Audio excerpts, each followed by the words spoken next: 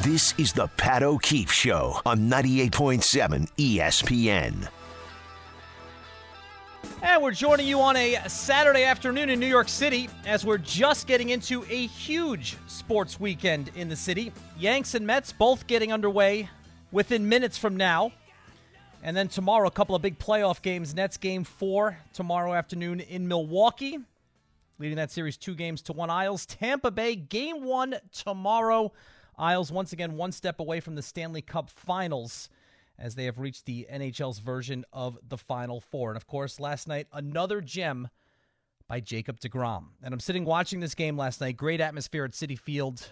They opened up the attendance to allow the most fans that they've had there since 2019, apropos that it was Jacob deGrom on the mound against a really good team in the San Diego Padres. A couple of former Cy Young Award winners, Blake Snell for San Diego, deGrom for the Mets, throwing zeros at each other.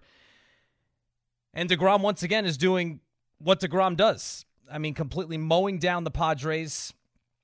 Pitched to the minimum, 18 batters through 6 innings. 2-run single to give the Mets a 3-0 lead, so driving in 2 of the 3 runs that they scored when he was on the mound. Then, of course, the 7th inning comes, and Jacob deGrom is nowhere to be seen. 80 pitches, 6 innings, out of the game just like that. And then, of course, Miguel Castro comes on, gives up a 2-run home run. It's 3-2. And you're just so frustrated watching this. Are they going to do this to this guy again and again and again? I mean, how much more, seriously, how much more can one pitcher do? And it's funny because I got into a conversation earlier this week about who are the biggest sports stars in New York right now. And I'm of the firm belief that we're on the verge of kind of a sports renaissance in New York City. And look, the success of the teams right now bears that out. You have the Nets, the favorites to win the NBA championship. They're 2 wins away from going to the Eastern Conference Finals. You have the Islanders right now in basically the conference finals, 1 step away from the Stanley Cup. The Knicks back in the playoffs this year. The Mets in first place. The Yankees, yes, they've been disappointing, but are we ready to count them out? No, absolutely not.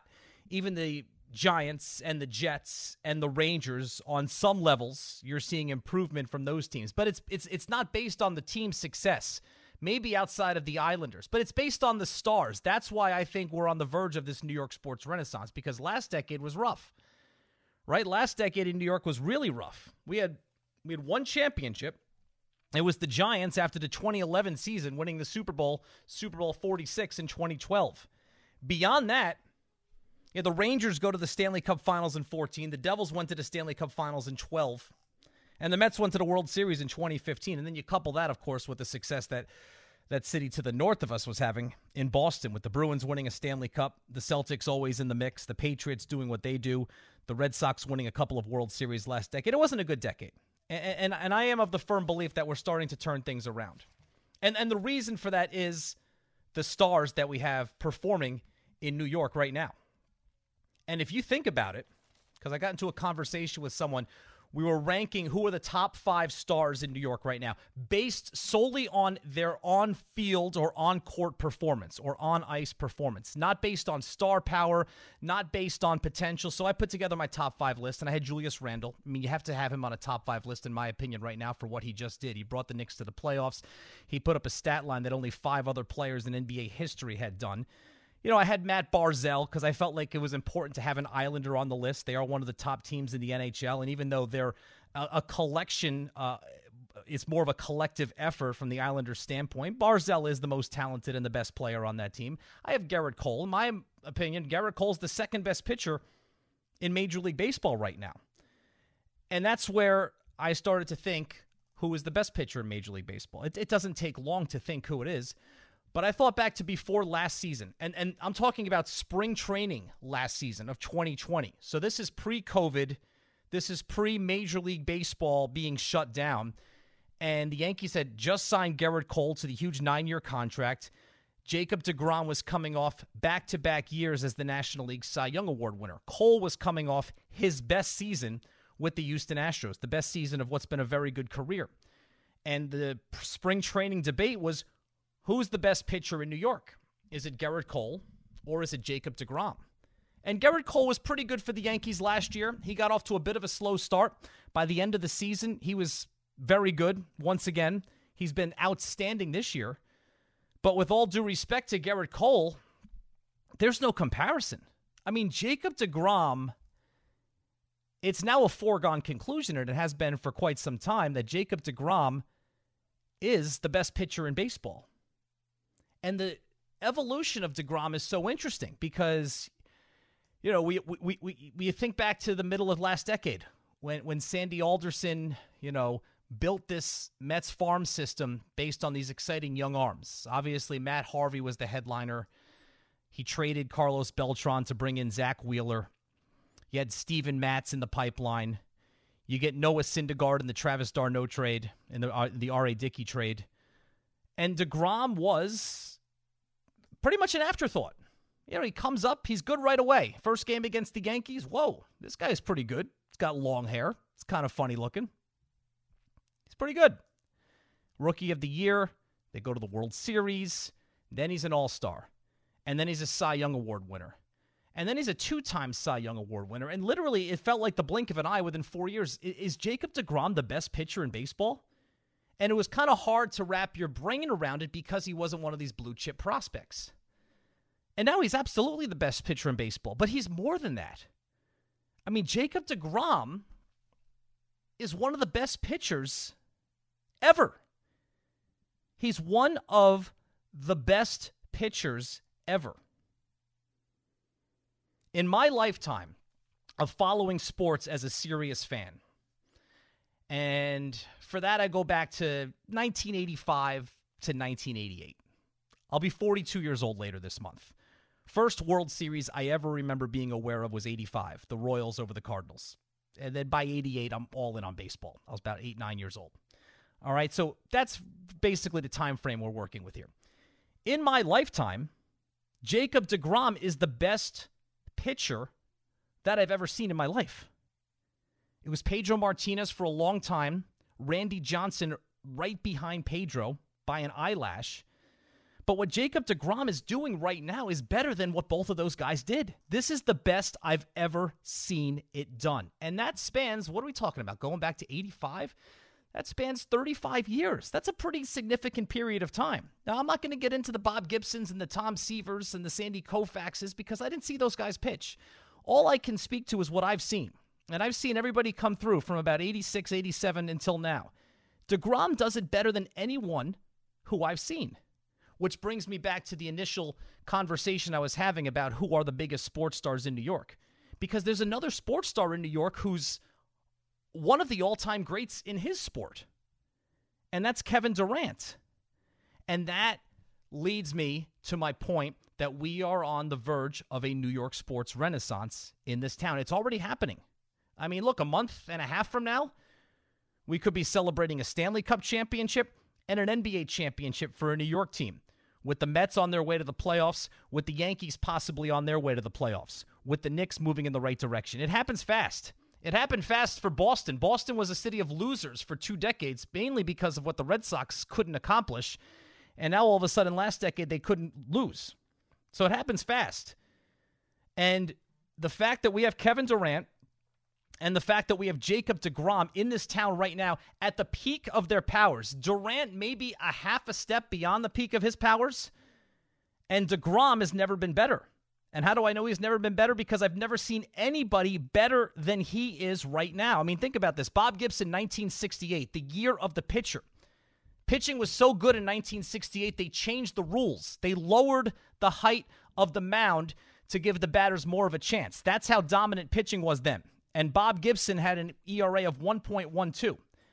And I know it's only 10 starts, but Jacob deGrom's ERA right now, 0.56. Exactly half of what Bob Gibson's ERA was in the year of the pitcher in 1968. 10 straight starts for deGrom, allowing 1 earned run or fewer. That's the longest streak in Major League Baseball since Bob Gibson in the year of the pitcher in 1968. So we're seeing some historical stuff here. And when you look back on recent New York sports history, how often do we have the opportunity in this town to have the best or one of the best to ever do it in his sport performing here in our town? Yeah, you had Lawrence Taylor in the 1980s. And what happened? The Giants won 2 Super Bowl championships. The Yankees, for 20 years, had 2 of the best at their respective positions of all time, Derek Jeter and Mariano Rivera. And they won 5 World Series championships. The Devils had one of the best goalies of all time for a couple of decades, Martin Brodeur. They win 3 Stanley Cup championships. Well, right now, the Mets have it, and the Nets have it. Now, when you have it, you got to follow through on it. So the goal for the Nets clearly is NBA championship or bust, with or without James Harden. I mean, look how good they were without Harden in games 1 and 2 against Milwaukee. They took a step back in Game 3. We'll see what happens tomorrow in Game 4. That goal should be the same for the Mets, because what we're seeing right now from Jacob deGrom is special. It's more than special. It's one of the best to ever do it in the history of Major League Baseball. Now, he left after 6 innings and 80 pitches. It turns out he had the right flexor tendonitis. Louis Rojas saying today that the Mets do expect deGrom to make his next start.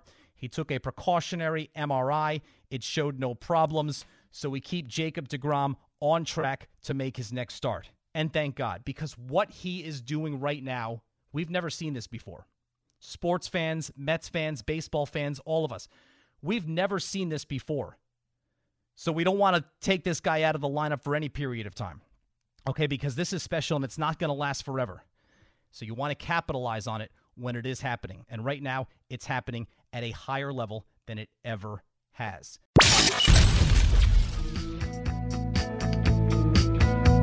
Pat O'Keefe back with you, 98.7 ESPN New York. Just getting started with you on a Saturday afternoon. You know, this time of year, our next guest does not have a lot of downtime between travel, preparing for NBA playoff games, broadcasting for NBA playoff games. So it's really nice of Mike Breen, the voice of the NBA, to take a few minutes. Mike, it's great to talk with you. Thanks so much for making the time today. Oh, my pleasure, Pat. Actually, had a couple of days in between games in Milwaukee. The weather's beautiful here, so do have a little chance to relax the last couple of days. All good, though. You know, a lot of people, Mike, liken that Game 3, 86-83 to a throwback of the Knicks Heat series in the late 90s, early 2000s. Of course, you had a front row seat to those. Your partner, Jeff Van Gundy, certainly had a front row seat to those. Mark Jackson, to a certain extent, did as well. What were you guys thinking as that game was unfolding before you on Thursday night? Well, here you have the one team, the Brooklyn Nets, who this year set the NBA record all time for offensive rating. Then you have the other team, the Milwaukee Bucks, who led the NBA in scoring. And here we have a game in the 80s in an age of the NBA random or routinely having games in the 120s and the 130s. So, it was just so unusual to see, especially from these two great offensive teams. So you have to give a lot of credit to the defense because both teams really got after each other and played good, hard physical defense. And the other thing I thought, Pat, was, we're in a time in the NBA where the way the rules are set up, it's more advantageous to the offensive team. But I kind of like the way the officials let them play. Now, were there some calls you could argue about? Sure. But I thought they let them play quite a bit. And that's what really reminded me is the way the game was officiated was a little more, okay, this is playoff basketball. You got to deal with a little more contact. Also, are we finally starting to see crowds become a factor in these playoff series again? Obviously, we were without them last year when the restart happened in Orlando and throughout most of this regular season. But if you look at the way Brooklyn dominated those first 2 games, it's almost hard to explain Milwaukee winning Game 3 and playing that well without the crowd being at least some sort of a factor. Yeah, it's a great question, Pat, and it's not easy. There's certainly no definitive answer, but there's no doubt it has an impact. Now, for a home team, it can be so inspiring, especially if, say you fall behind or you're in a tough spot and you need just a little extra juice and, you played 35 plus minutes and you're a little tired. They can do that. And there's no question, too, that, for the road team, you feel a little bit more pressure. You go to the free throw line, you hear the chants, et cetera, et cetera. But there's also the school of there are a lot of players, and I've asked this question to a lot of players over the years. What would you rather do? Would you rather hit a game-winning shot on your home floor and the crowd explodes, or hit a game-winning shot on the road and you silence the crowd? And I would say, Pat, and this surprised me, I would say 95% of the players I've asked this question to choose silencing the road crowd. So there are a lot of players out there that actually play better on the road when there's a hostile environment, and they embrace it, and it motivates them. So, so much of it is different from player to player, but there's no question it adds a different element. It's more enjoyable to be in the arena. It's more enjoyable to be watching at home and hear this, a crazy fan base losing it during the course of a game and just going wild in celebration. So it does have an impact. But there are some players that will tell you that they play better on the road when there's a crowd screaming at them. Mike Breen, kind enough to spend a few minutes with us on this Saturday afternoon. He'll be on the call for Nets-Bucks Game 4, 3 Eastern Time tomorrow on ABC. Nets a 2-1 lead in that series. Mike, the last decade for you, you were camped out in places like Miami and Cleveland and Golden State. So many great dynasties or mini dynasties in the NBA over the last decade. I think a cool part of this year's playoffs is there's so much new blood. I mean, how different of a feeling is it for you with all these teams that haven't won in decades or in some cases have never won an NBA championship at all? Well, first off, and this goes a little bit back to your last question too. When you talk about fan bases of these teams that have not been this far and have a chance to do something they haven't done, there's such exhilaration in those cities about their team. So that's a cool part of it. And it is nice to see different teams have a chance and different players who have never competed for a title or never been to the NBA Finals. That's always really fun. Do I miss some of the players that have been here year after year? Do I miss watching a legendary player like LeBron James? Absolutely. You don't know how much longer he's going to play. So to watch a player of that magnitude, I always feel it's an honor and a privilege. Same thing with a player like Steph Curry, and being able to watch him. But that's the beauty of the NBA, and there's so many talented players, and we've seen some of these younger players like a Devin Booker, what he's been able to do. It's just so much fun to watch. One of my favorite things about the sport is watching a team early in the season and watching them then later in the season and in the playoffs and how they've developed and how they've gone from being a team that has potential to a team that reaches their potential and often overachieves past what anybody expected of them. And we've seen a few of those with the teams today. And watching teams like Utah and Phoenix in a year that was so different and at times so challenging, be able to have that consistency all season long in a tough Western Conference and finish 1 and 2, and now still playing great basketball in the playoffs. Yeah, I think, Mike, the Phoenix story is a perfect example of what you described. I think they were about 500, maybe 14 games into the season, and then they took off. And the Chris Paul story to me is fascinating. And 2 weeks ago, the narrative around Paul, one of the all-time greats as we know, was that it was going to be another playoffs that he couldn't stay healthy throughout. And then, of course, things changed in the middle of that Lakers series, and now he's 1 win away from leading Phoenix to the Western Conference Finals. And this late career version of Paul, where he essentially goes in and renovates franchises, has really been something to watch. It certainly has. I was heartbroken when you saw the shoulder injury, and you're thinking, oh, this guy is gonna have another year where his team gets knocked out because he's injured and he can't come close to being 100%. So his ability to deal with the shoulder injury, and now obviously it's better. It's certainly not 100%. He is in 29 years calling NBA games. He's as competitive as any player. No, he's not as talented as Michael Jordan. He's as competitive. He's not as talented as Kobe Bryant. He's as competitive. And he is, without question, one of the premier point guards to ever play the game on any level. And, even if he doesn't win a championship, and even if he doesn't even make the finals, and certainly he has a chance for both this year, to me that has no impact whatsoever on the kind of player he was and is. And the fact that he's doing it now, when like 3 years ago people were saying he's kind of on the decline and can't play what he used to.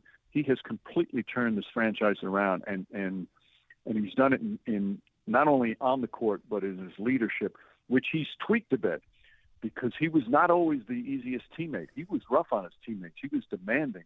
He expected them to be fighting as hard as he did, and sometimes he could be pretty rough with his teammates. But he's even softened that a little bit, and it's really provided great results. The younger players and Monty Williams, the coach, have all talked about how much they've learned from him. Mike Breen, the voice of the NBA on ESPN, the voice of the Knicks on MSG Network, is our guest. My favorite Knicks season of all time, Mike, was Riley's first, 91-92. And, they didn't go to the finals. They didn't even go to the conference finals that year. But it's the unexpected seasons where there's a clear culture change that are kind of the most satisfying. And as I'm watching this past season progress with Tom Thibodeau and what Julius Randle did and the development of R.J. Barrett, there were a lot of similarities for me. It was probably my most enjoyable Knicks season since that one in 91-92. As you went through the ride, how enjoyable was it just to be a part of this just completed Knicks season? Yeah, I couldn't agree more, Pat. It was one of the more enjoyable ones that I've had in calling Knicks games, and one of the more enjoyable teams.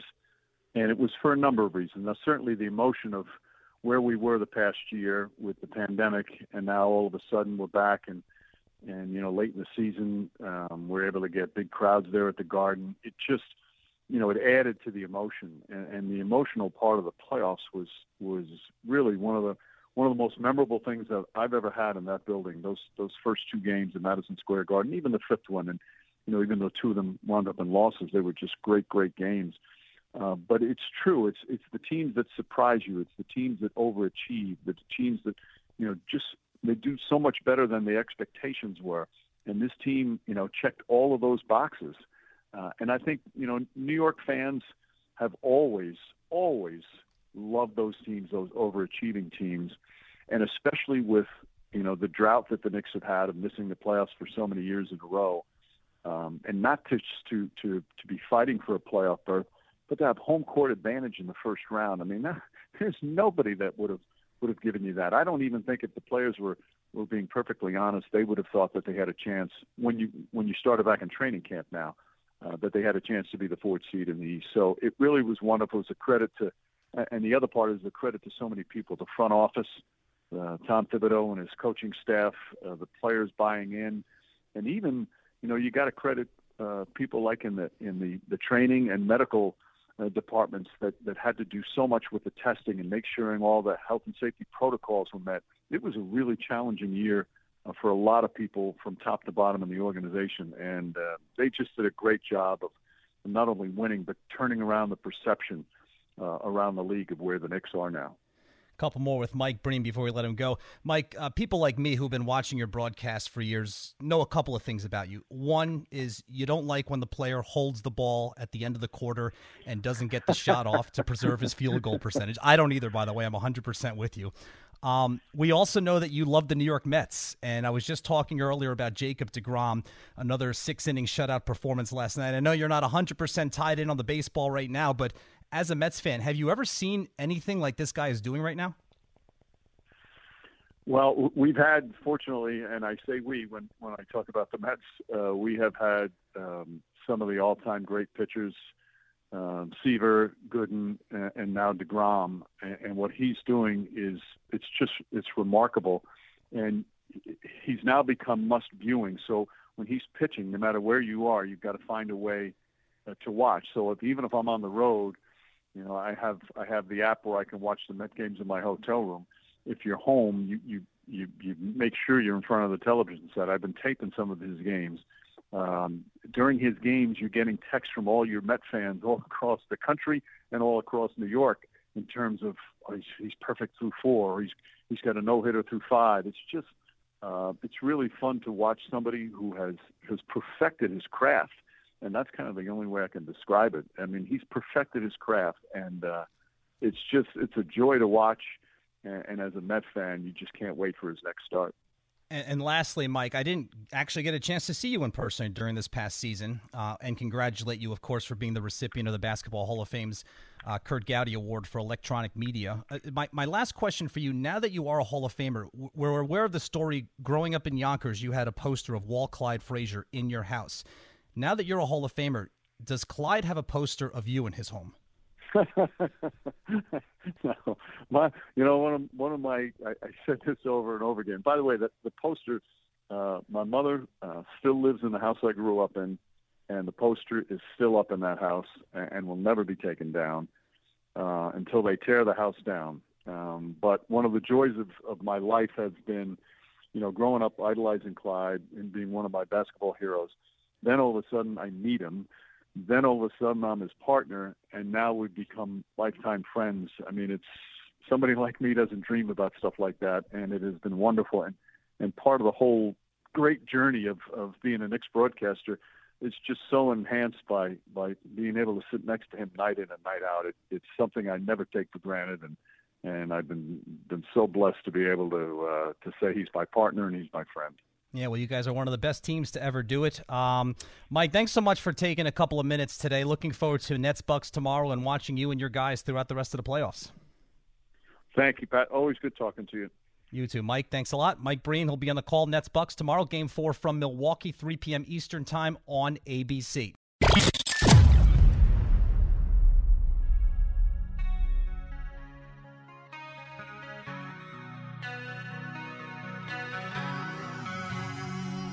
All right, Pat O'Keefe back with you, 98.7 ESPN New York, here on Saturday afternoon. Football season feels a little closer this weekend. Mini camps this past week throughout the NFL for the Giants and for the Jets. Optimism most certainly in the air. How much of it is warranted in Florham Park anyway? Let's find out. Rich Cimini, who covers the Jets for ESPN, joins us now. Rich, how you doing? Great. Thanks for having me on. It's not often you get to talk football this time of year. It was interesting this week, and I do feel that optimism is in the air. And, obviously football not the center of everyone's attention. It is the center of your attention. So let's get an idea of what your first impressions were. And first of all, Rich, before we get to the big picture stuff, as far as what you learned, interesting storylines, let's get right to it. How did Zach Wilson look? Well, I saw about a half a dozen practices from the time he was drafted, and the positive thing is he didn't have any really bad days. Sometimes I've seen rookie quarterbacks just come in and have one of those days where they throw 3 picks. He didn't have any of those, at least not that we were at present for. So that's an encouraging sign. He had some fair days, a couple of very good days. He has a very quick release. I'd say he has a quicker release than Sam Darnold, who had that elongated throwing motion. I think Zach's release, from what I could see, very compact, very streamlined. His mechanics are really good. But these aren't padded practices. Obviously, there's no contact. Obviously, they're scripted practices. So everything is almost orchestrated between the coaches. So it's really hard to get an exact evaluation, but, from what I've seen, he's what you would expect the number 2 pick in the draft to look like. You see the arm talent. You just want to see him when the bullets start flying, and we're not going to see that until August. Rich, sports narratives, I think, tend to be cyclical. About 5 to 8 years ago, there was a narrative that said, coaching throughout all sports isn't overly important. But in New York, you see recent examples of Tom Thibodeau changing the culture with the Knicks. Barry Trotz has certainly done that with the Islanders. Joe Judge, to a certain extent, did that last season with the Giants. Robert Saleh, you would love for him to be that kind of guy. Can he be that sort of culture setter that this franchise needs? Well, I totally disagree with that narrative from a few years ago. Coaching matters. It totally matters. I've seen the best of it, and I've seen the worst of it. Bill Parcells changed the culture as soon as he walked in the door. And then I saw guys like Rich Kotite and Adam Gase who did not change the culture. It actually went in the other direction. So Robert has the personality traits that you look for. He's outgoing. He's player friendly. He seems to be very enthusiastic on the field. I mean, I think every time you saw him in the San Francisco, game on the sideline as their DC, he was excited, maybe too excited at times. And so I just see him relate to players, talking to players during practice, one-on-one, and then in groups. And I think he's a real players coach, and that's what this team needed. It needed a force, a personable type guy who could galvanize the locker room, because I just think the team was split the last couple of years between offense and defense. His job is to galvanize it, and so the visible signs that I see are very encouraging. Rich Cimini, ESPN's NFL Nation Jets reporter, joining us on 98.7 ESPN New York. Overall, Rich, what were your biggest takeaways from minicamp? Well, I mean, we talked about Zach. I think the one player who just jumped out at me, I think he might have been the best player on the field, was Elijah Moore, their second-round pick, their wide receiver from Ole Miss. He just, the Jets have had a recent history of drafting some pretty bad wide receivers. I won't go down the list because there's an extensive list. I think he'll break that slump. He is really good. He's small. Of course, we know that, but he's so smooth. He kind of reminds me, and this is going back a little bit for maybe some of your older Jets fans, he reminds me of Santana Moss, just like an undersized guy, but extremely smooth, fluid. He can change. His route running is expert level already, and he can change speeds in and out of his cuts, which not every receiver can do. And it's just, he's really good. He's got good hands. He's already developed a rapport with Zach on and off the field. They've been hanging out off the field as well, which you like to see. And so he's the one guy that really, really jumped out at me. Rich, you draft high enough in the draft year after year. At a certain point, there's an expectation to get a certain level of talent on the field. Joe Douglas hasn't been here that long. It seems like he's done well in his two drafts. You mentioned Robert Saleh.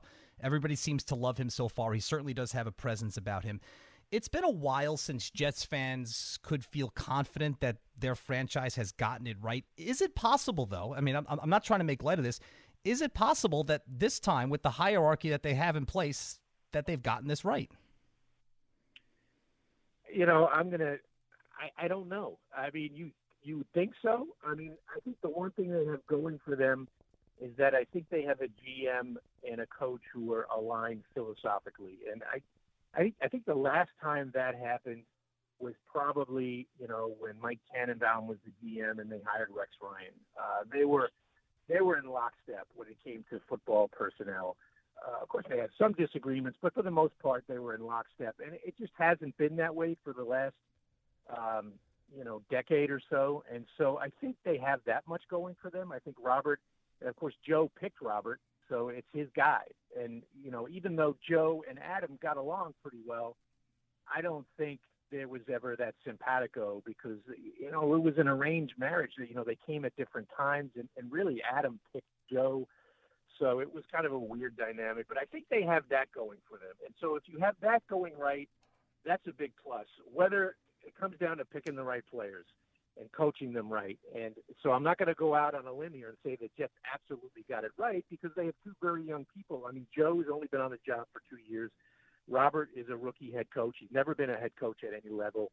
So I'm not going to say that the Jets are destined for greatness right now. I think it's a jury's still out kind of situation. Rich Cimini, ESPN's Jets reporter with us. Mini camp in Florham Park, New Jersey this past week. All right, other spots on the field, Rich. Running back. There's a lot of names. When Zach Wilson turns around to hand the ball off, who's he handing it to? Well, he's been handing it to everybody. I mean, they've been rotating guys through there. Michael Carter, the rookie, has been getting a lot of work. LaMichael P. Ryan's been getting a lot of work. Kevin Coleman. So it's been more of a rotation. I think that's what it'll end up being this year. I think they're going to use the committee approach. It's what this coaching staff is used to from what they had in San Francisco. They don't have a clear-cut number one running back. And, I don't know the last time they had that guy. I mean, Le'Veon Bell was supposed to be that guy, but we all know what happened there. And I think Michael Carter is the most intriguing because he's the new guy. I think he's going to surprise some Jet fans. He's not a I mean, he looks like a scat back because of his size, but he is an inside runner. If you watch his college tape, I think he averaged 8 yards per carry between the tackles at North Carolina. So he's not just one of those gadget guys, who has to get the ball on third down or in space. I think he's a tougher runner than perhaps meets the eye. So I'm really excited to see him in the preseason. But, in the running, this is basically a passing camp that they're going through right now. So it's really hard to get a good gauge on the running backs. Were you able to get a gauge at all on the offensive line? Obviously, that's going to be important. They clearly made an emphasis to try to build that up as much as possible for Wilson, especially on the left side of the line. What are your thoughts on where the O-line stands right now? Well, I think a lot depends on Mekhi Becton's status. I saw him the other day on the practice field, way off in the distance, doing some very, very light footwork drills. We know he's got the plantar fasciitis on his foot, and so he's going to be out. I'd be shocked if he did anything in this week's mini camp. There's no point in rushing him on the field, so I think they want to keep him off his feet. But, he's got the weight issue, and I think Robert Saleh, in a very diplomatic way last week, suggested that Mekhi needs to do a better job of conditioning. And he said, young players have to learn this, especially when you're 360, 370 pounds. And I know he ended up last year in the 380 neighborhood. So he's got to cut down to in the 360s because that's the only thing that'll stop him from being an outstanding player because he's special. If he's out there and he's healthy, they have a chance to be a pretty good offensive line. I do think they're still interested in acquiring Morgan Moses, the former Washington player, now a free agent. They had him in for a visit. I do think there's mutual interest there. I would keep an eye on that one because he would be an upgrade at right tackle over George Fant. And Elijah Vera-Tucker, they're very, very high on him. I can tell you, of all the scouts and personnel people I talked to before the draft, there were a lot, not one of them had a negative comment about Elijah Vera-Tucker. And usually every scout, the cranky ones, will always say something negative about a guy. I couldn't get anyone to say anything negative about him. So he was a top 10 player on the Jets draft board, and they're thrilled to have him. Yeah, good value for where they got him also. Rich Cimini covers the Jets for ESPN. I know it's hard to get a grasp on these guys. All the media sessions are still done over Zoom, and to a certain extent, I'm sure that still takes getting used to for you, Rich. But, what have you learned from what kind of guy Zach Wilson is? I mean, what's he like? Does he remind you of anybody? Well, I mean, he's pretty mature. I mean, you look at him, he looks like he's in, junior high school, but he does have a maturity about him. He has, you say, he came from a small market in Provo. He played at BYU. He's not going to be accustomed to the big media, but it was a fishbowl there at BYU. That I don't know if the fans in our area can appreciate how big BYU football is to that area. So he was under a media spotlight. It'll be nothing like New York, but he's had some experience dealing with it. And so he comes across as a mature guy, compliments his teammates. When I asked him point blank a couple of weeks ago, do you expect to be the starter? He deflected, and said, that's not even my concern right now. And he answered it the way you're supposed to answer it. And so that impressed me about him. He's probably a little more glib than Sam Darnold. Sam was a good guy and everything, but Sam really stuck to the script, the cliche script. I think Zach is a little looser, probably a little more candid in that respect. What percentage do you put on at him starting week one? Oh, he's starting. Yeah. I mean, well, who's the backup? Yeah, I mean, well, that's a good question. Who's the backup? Unless Zach is injured, he'll be the opening day starter. They've essentially cleared a pretty wide path for him to get that starting job. He's getting all the first team reps now. And, James Morgan and Mike White are getting the backup reps. And neither one of those guys is ready to be a backup in the NFL. I mean, they've had some rough days out there. Actually, the other day wasn't too bad, but they got to get an experienced guy. I think Nick Foles makes a lot of sense in Chicago. He doesn't belong. He's the odd man out. They have Justin Fields and Andy Dalton now, so there's really no room at the end for Foles, and so I think they're either going to cut or trade him. If I were the Jets, I'd give up like a future 7th-round pick for him, and maybe they could rework his contract a little bit, have the Bears eat some of that guaranteed money. So he's the perfect guy because he's got starting experience, He knows Joe Douglas. They were together in Philadelphia. He's a team guy. He's not going to create waves. He understands Zach would be the guy. He'd be perfect. The other guy to watch out for is Nick Mullins. Of course, knows the system from San Francisco. He is a free agent. He is recovering from elbow surgery that was from January. But I'm told that he will be able to go for training camp, so it's possible the Jets are waiting on him. Those two guys, they got to get a veteran. I mean, I think I looked this up. The last time a team went into the season without a quarterback on the roster who played in a game, it was back in 2013. It was actually the Jets and the Bills did it that year.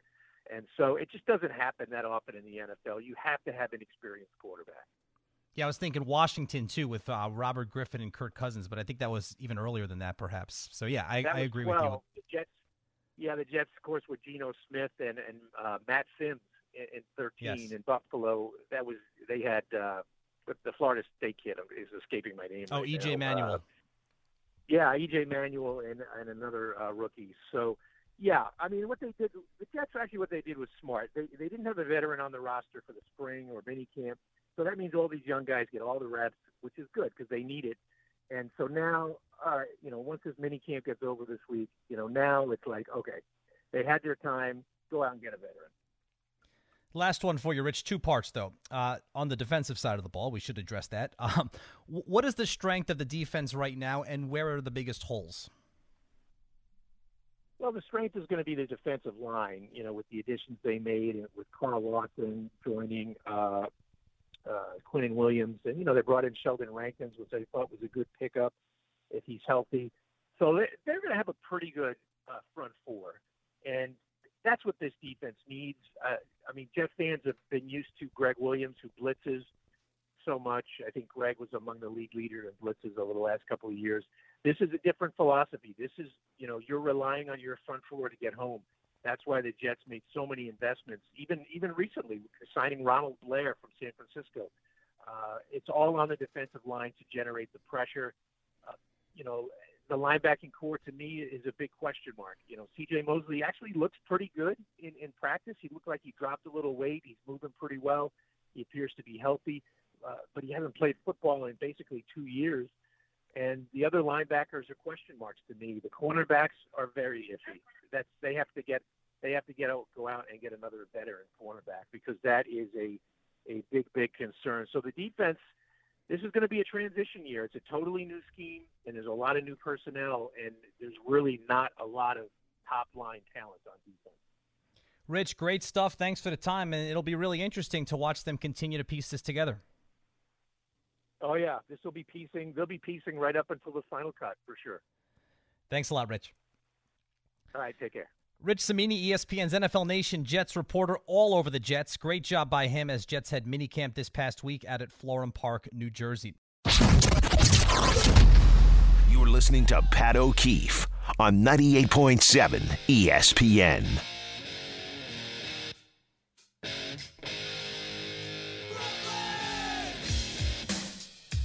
God, if you told me that Brooklyn would score 83 points on Thursday night in Game 3 in Milwaukee, after at one point in Game 2 in Brooklyn leading the Bucks by 49 points. I was there for Game 2 at Barclays Center. It was unbelievable, and I'm just sitting there with my mouth open at the ridiculous efficiency of this team, and Durant and Irving and Joe Harris. Bruce Brown was great that night on both ends of the floor. And you have this Bucks team with a guy in Giannis who's won the MVP 2 years in a row, Chris Middleton, who's an all-star, Drew Holiday, who's an all-star level player, and a team that's considered at one point to be a contender for the NBA championship, losing by 49 points in a playoff game. But then it's amazing. They turn around with their season on the line on Thursday night and held the Nets to 83 points. Now, it got hairy at the end, and if Brooklyn made some smarter plays at the end and gotten the ball in the hands of the right people, I do think they would have pulled out Game 3, but they didn't.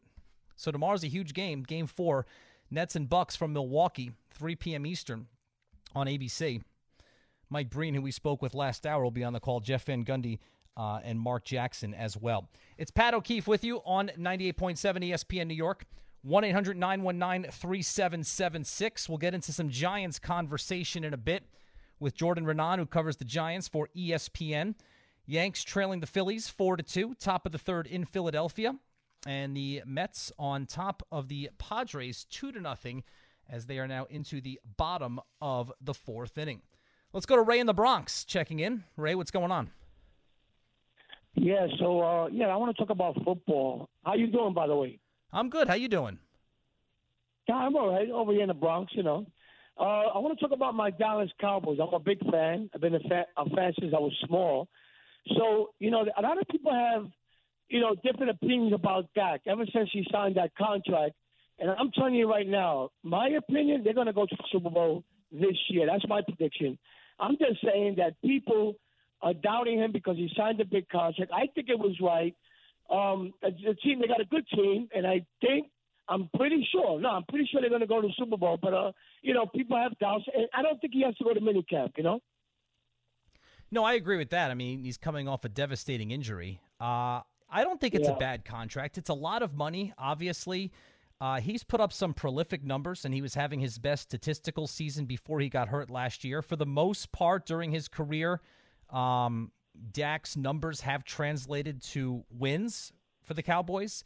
Yeah. But, Ray, I mean, when you talk Super Bowl, I mean, their defense, outside of the Dak injury last year, their defense was so bad. It was so bad. I know. That's not a Super Bowl caliber defense. You don't think am I predicting the wrong thing, or what do you think? Well, I wouldn't say that the Cowboys are going to the Super Bowl. So if you're asking me if by making that prediction you're predicting the wrong thing, I would say yes. I mean, I think they should win the division. Right. Okay. Well, I'll go with that. I'll go with that because a lot of people, they put them down, and they talk about other teams, but they put these guys down, and these guys got a talented team. They do have a talented team. There's no doubt about that, Ray, and I appreciate the call. But they've had a talented team for years. It's been the same old story for years and years with the Cowboys. I mean, last year I remember the preseason power rankings had them like in the top 5. And yeah, were they the most talented team in the NFC East last season? Probably, before Dak got hurt, of course. And then they did make a run, and they almost won the division anyway with Andy Dalton at 6-10 before the Giants beat him on the final day of the regular season. But that was maybe the worst division in NFL history, at least since the current alignment of the 8-team divisions. It was definitely the worst division in history when you have Washington winning it at 7-9, Giants and Dallas at 6-10, Eagles at 4-11-1. But look, you could say the same thing this year. Dallas on paper, but it's always on paper. Dallas is like the Lakers, all right? They're like the Yankees. They're inherently going to be talked about more on the national landscape because their fan base is so far-reaching, and they're interesting. They're an interesting franchise, and there's a lot of people throughout the country, not just in the Dallas area, that are interested in that franchise. The Yankees get that, the Lakers get that, and the Dallas Cowboys get that. But every year it's the same thing. Even before Dak got hurt last year, they were underperforming. Their defense was so bad. Now, could they win the division this year? Yeah, I think any one of those 4 teams can win the division. Dak Prescott, if he's healthy, is the best quarterback in the division. So you start right there. You have a leg up on everybody just by that. He still has the skill position players around him. Again, it's going to come back to the defense. 1-800-919-3776. Simon checking in New Haven. What's up, Simon? Hey, how are you? I'm good. How you doing? I'm good. How are you? Okay. I wanted to talk about the Yankees. I was listening, John Sterling, the broadcaster, he came up with a pretty good idea about the Yankee lineup, particularly about Miguel Andujar. I really think, he said that Andujar should bat second, and I really think he should because, Andujar's unstoppable. I mean, nothing against Judge, but, LeMahieu and Andujar and then Judge and Stanton. That'd be perfect because, he's been hitting the ball like crazy, Andujar. And Andujar is starting to hit the ball very well with increased reps. And thanks for the call, Simon. And Andujar has a base hit today. Where's he in the lineup today? He's still batting 7th, and they're in the National League Park, so there's no DH today. But he's starting in left. He's batting 7th. He's got the batting average up to 278. The OPS is up to 733. Look at the Yankee lineup today. LeMahieu, Judge, and look, the Cashman/Aaron Boone hierarchy, like Aaron Judge or Giancarlo Stanton, your quote-unquote best hitter in that number 2 slot. Glaber's hitting third today. Gio Urshela's hitting fourth. Gary Sanchez, who's been hitting well, is batting fifth. But here you go. This is where it goes off the rails. Rougned Odor batting 183 is your number 6 hitter. And then Andujar, and then Gardner, who's actually got his average over 200 up to 216. The Yankee lineup stinks. I mean, let's be honest. The Yankee lineup stinks. LeMahieu's not hitting. Torres is starting to hit a little. Urshela is what he is. If you get 275 and a 760 OPS from Gio Urshela with his defense, you'll take that. Sanchez is starting to get better, but what a hole he dug himself in. They need Stanton to hit like Stanton. They need Luke Voit to come back and to hit like Luke Voit. They need DJ LeMahieu to hit like DJ LeMahieu the last couple of years. And they need something out of the outfield. Outside of Andujar and Judge. I mean, that center field spot has been a wasteland between Brett Gardner and Clint Frazier. And Aaron Hicks, before he got injured and was lost for forever once again, he wasn't hitting either. Look, the Yankees, I say this every single time I'm here, the Yankees are a stale franchise. And on the off chance they do hit and they do put a couple of runs on the board, then you get a performance on the mound today like Jameson Taillon, who got 1 out, gave up 5 hits, 4 runs, and was taken out in the bottom of the first inning after throwing 34 pitches. The Yankees right now are a team that's running in place. Should Miguel Andujar move up in the lineup? Yeah, that's not a bad idea. Is that going to change things dramatically for the Yankees? Absolutely not. Jordan Raanan, Giants reporter for ESPN, will join me next on 98.7 ESPN New York.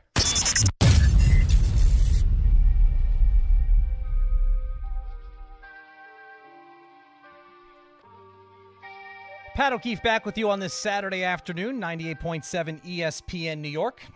And in the midst of the NBA playoffs and the Stanley Cup playoffs, both with a local presence, the Major League Baseball season, of course, we are sitting here on Saturday afternoon talking about football. Mini camp last week for the Giants in East Rutherford, New Jersey.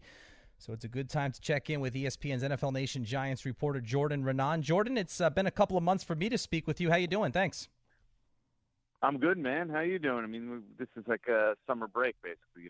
They break minicamp. I know the Giants have a couple of OTAs left, but for media, we're done for the summer, basically, and it's see training camp. That's where we're at. So life is good.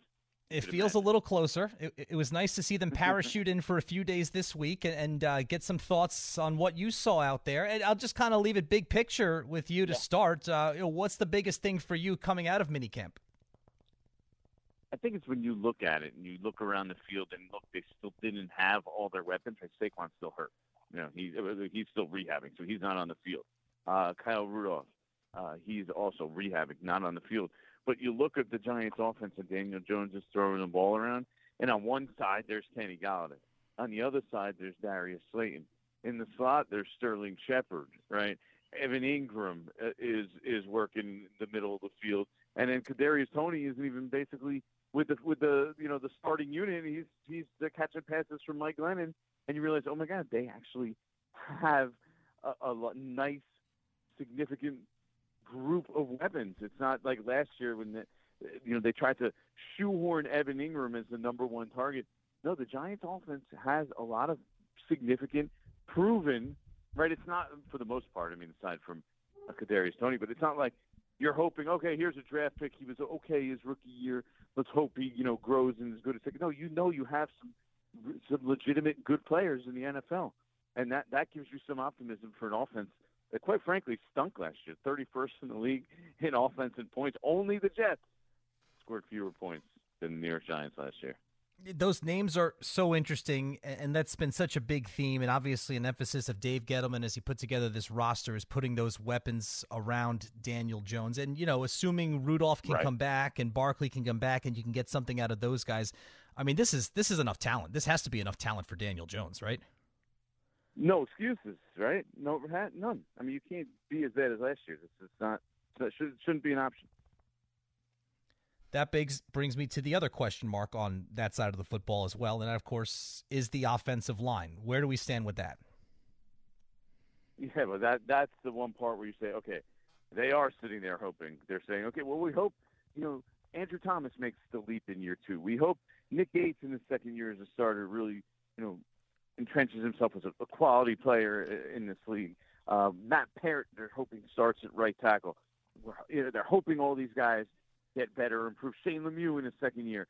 So there's a lot of crossing your fingers there, right? And that's why that's the one group you are. I mean, it's legitimate. You can sit there and say, you have confidence in these guys, sure, but I mean, you have to be realistic and say that's the one area where you're, holding your breath, crossing your fingers, hoping that those guys do take that next step, and they're at least serviceable enough to make sure that those weapons can do damage. I mean, that's going to be a big part of.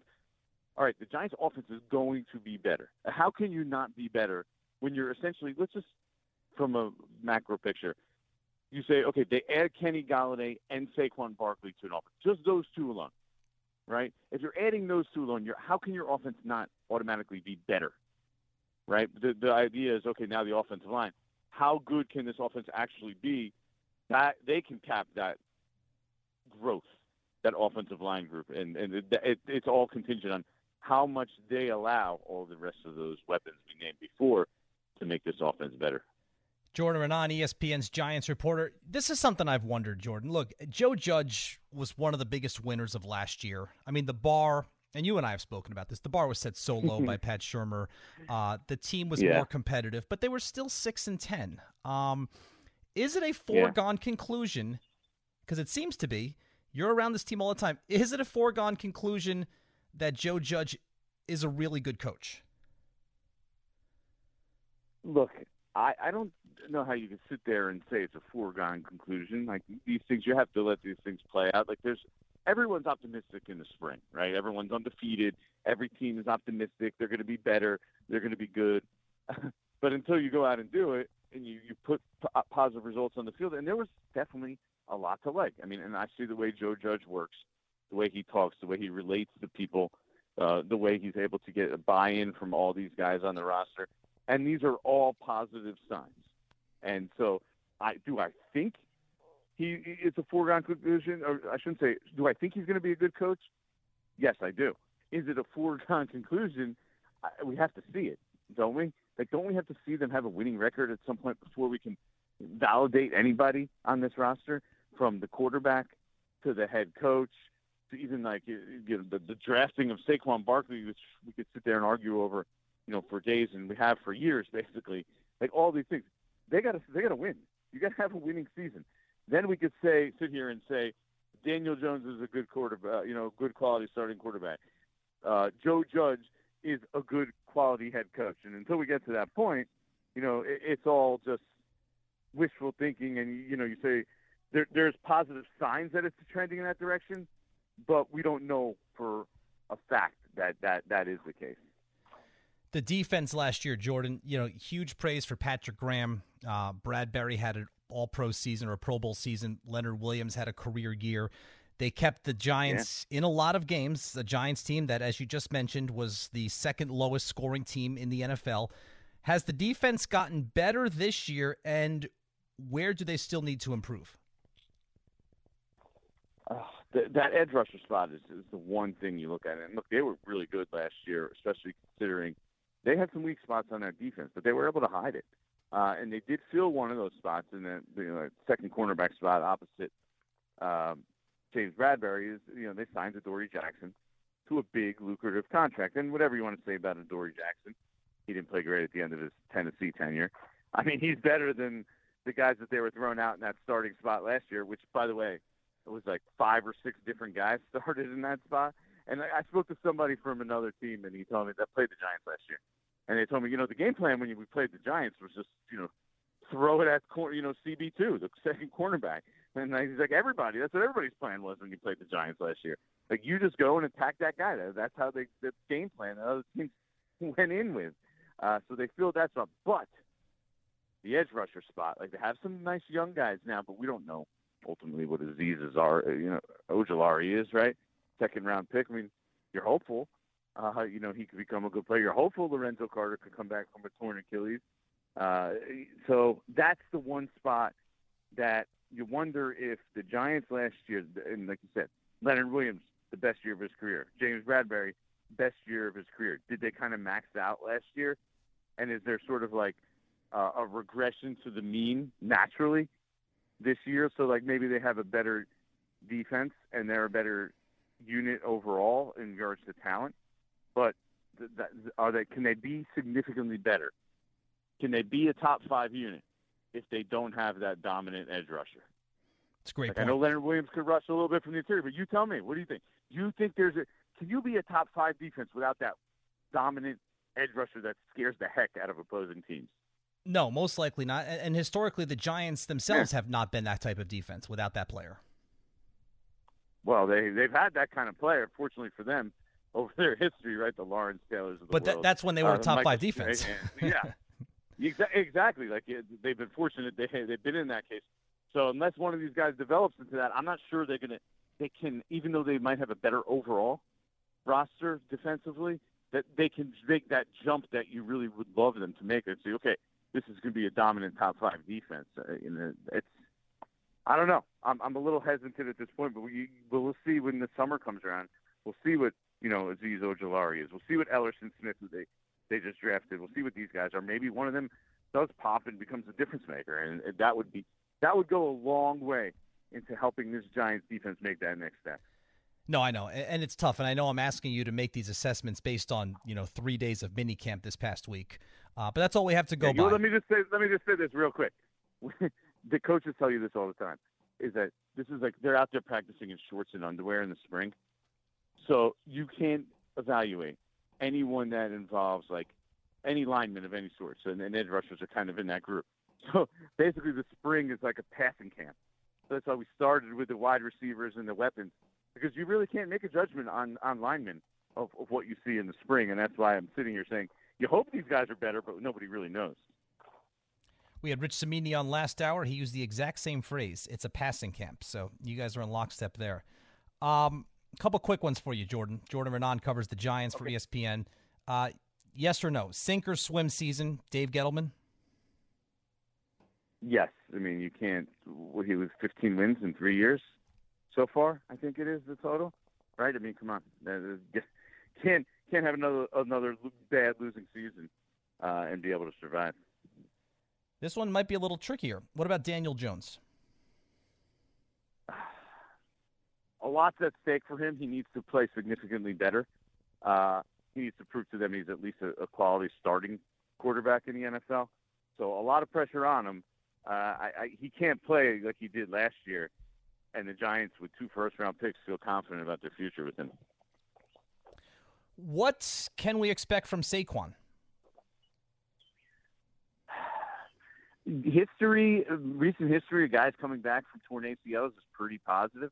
So I think you should feel good about him coming back and being a dominant, high-end player. The question I think we're facing right now is the Giants are intent on bringing him along slow. When are we going to see that? Is it even week 1? Is it going to be the first 4 games they bring him along slowly? He's only playing 50% of the snaps, and it's not till like the first quarter of the season's over. Although I know the 17 games now just it doesn't. All these terms we've used for years just don't work anymore. Like, hey, 500. There's no such thing as a 500 team, Pat. That's impossible.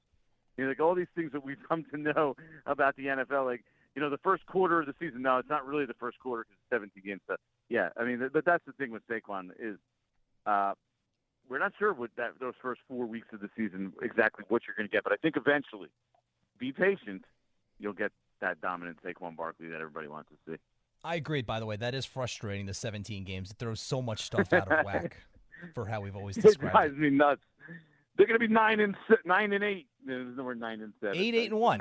8-8-1 is 500. You go 8. You can. You're right. I think we consider that. Yeah. So that's a 500 team. That and only that. What about what gets done, if anything, with Saquon's contract situation before the start of the season? Before the start of the season, nothing. He's got to come back and play a little bit. Nah, he's got to come back and prove that he's healthy and show that he could be the same player a little bit before anybody's going to make any sort of long-term commitment. I mean, if the Giants came out and signed him before he got really back on the field and showed that he was the player he was before, that would be quite the leap of faith in Saquon Barkley. And look, this isn't anything personal against Saquon. He's obviously a tremendous talent. but it's a position that's tough, right? No other position are you getting tackled 200 plus times a year. You know, it's just a different beast. It's got to get back on the field first before anything happens there. I'm curious, did it feel more normal covering minicamp this year compared to last year? Is there a difference this season for you guys being out there? Well, we didn't even cover minicamp last year. True. Yeah, from the season alone. Like, remember, last year we were still in the midst of the pandemic. They didn't have any sort of on-field stuff. So, yeah, you know, we actually stood out there without masks for the minicamp this week for the first time. So we're getting there. Still, we haven't gone to in-person interviews, even with Joe Judge. So it's slowly getting there. It does feel more normal. Everything on the field looks more normal than it did last year. It just, you know, they're at the point where most of the players are. I mean, all the coaches of the Giants coaching staff, as far as I know, they are vaccinated. So you don't see guys with masks on the field, and it does feel more normal. Thankfully, and we hope it just continues to progress in that direction. Have you ever interviewed Joe Judge in person? Yes. At his opening press conference, probably? The Senior Bowl last year, we met with Joe Judge, and at the Combine, we did an interview with Joe. Yeah, Joe Judge did an interview at the Combine last year, but that's kind of when everything shut down, the last March. But let me tell you this, and this is the fascinating thing about where we're at. Think about how many the last time I was in a locker room for the Giants was the end of the 2019 season. So the turnover of the roster, I mean, I think it's 65 of the 90 guys are new since then. So that's 65 of the 90 guys I've never met face to face. It's unbelievable. Like guys like that have been here a year and a half, I've never met them face. Like I've never met Logan Ryan. I never met any of the rookies from last year. I don't have any relationship with like an Andrew Thomas because we just haven't had the opportunity. It's an interesting dynamic for sure. No, it will be. And you got to go through that whole process of building up that rapport once you guys are allowed back in the locker room. So it's been interesting. But Jordan, it's good to talk football. It's good to talk Giants, and always good to catch up with you. Thanks for a few minutes. Yeah, we'll do it again soon. No doubt. Have Jordan summer, Raanan man. Covers the Giants for ESPN. Minicamp this past week out at East Rutherford, New Jersey. No more excuses for Daniel Jones. I mean, you got Kenny Golladay. You got Kadarius Toney. Darius Slayton's still there. Sterling Shepard's still there. Saquon Barkley's on his way back. You got Evan Ingram. Kyle Rudolph. Hopefully he can help. You know, the offensive line is still a question mark. But, you know, it's funny. With the Jets and the Giants, and we've spoken about both of those teams this afternoon, they each had a clear plan during this past offseason to help out their young franchise quarterback. For the Jets, the priority was to build up their offensive line as much as possible and keep Zach Wilson safe, keep Zach Wilson standing upright. And for the Giants, it was get some weapons for Daniel Jones because the offense was so frustrating to watch last season. You know, and Darius Slayton, as a number one guy last year, proved that he's not a number one guy. But if Darius Slayton's your number 4 wide receiver, that's not too bad. And you slot him in behind Shepard and behind Toney, your first-round draft pick, and behind your big-ticket free agent signee Kenny Golladay. You got a couple of talented pass-catching tight ends in Rudolph and Ingram. And then Barkley. And then Barkley's the key. I mean, Barkley's rookie season was one of the great running back seasons that we've seen around here in a very, very long time. And he had an injury-plagued second season, and last year he missed virtually the entire time. So we'll see. But the weapons are certainly there for Daniel Jones. And yeah, it's a sink or swim season for Dave Gettleman. There were questions at the end of last season whether or not that would be it for him. I agree, bringing him back for this season and giving him one more offseason to put this team together. But this is it. Because not only, look, what happens with the 15 wins in 3 years? When your team wins 15 games in 3 years, you draft at or near the top of the draft. So you are bringing in premier talent to your roster year after year after year. And the Giants aren't the LA Clippers from 1996 through 2010, where you can keep drafting at the top of the draft and keep being pathetic because you're the second team in town. The Giants are not the second team in this town. They're the Giants. And enough's enough. You're listening to Pat O'Keefe on 98.7 ESPN.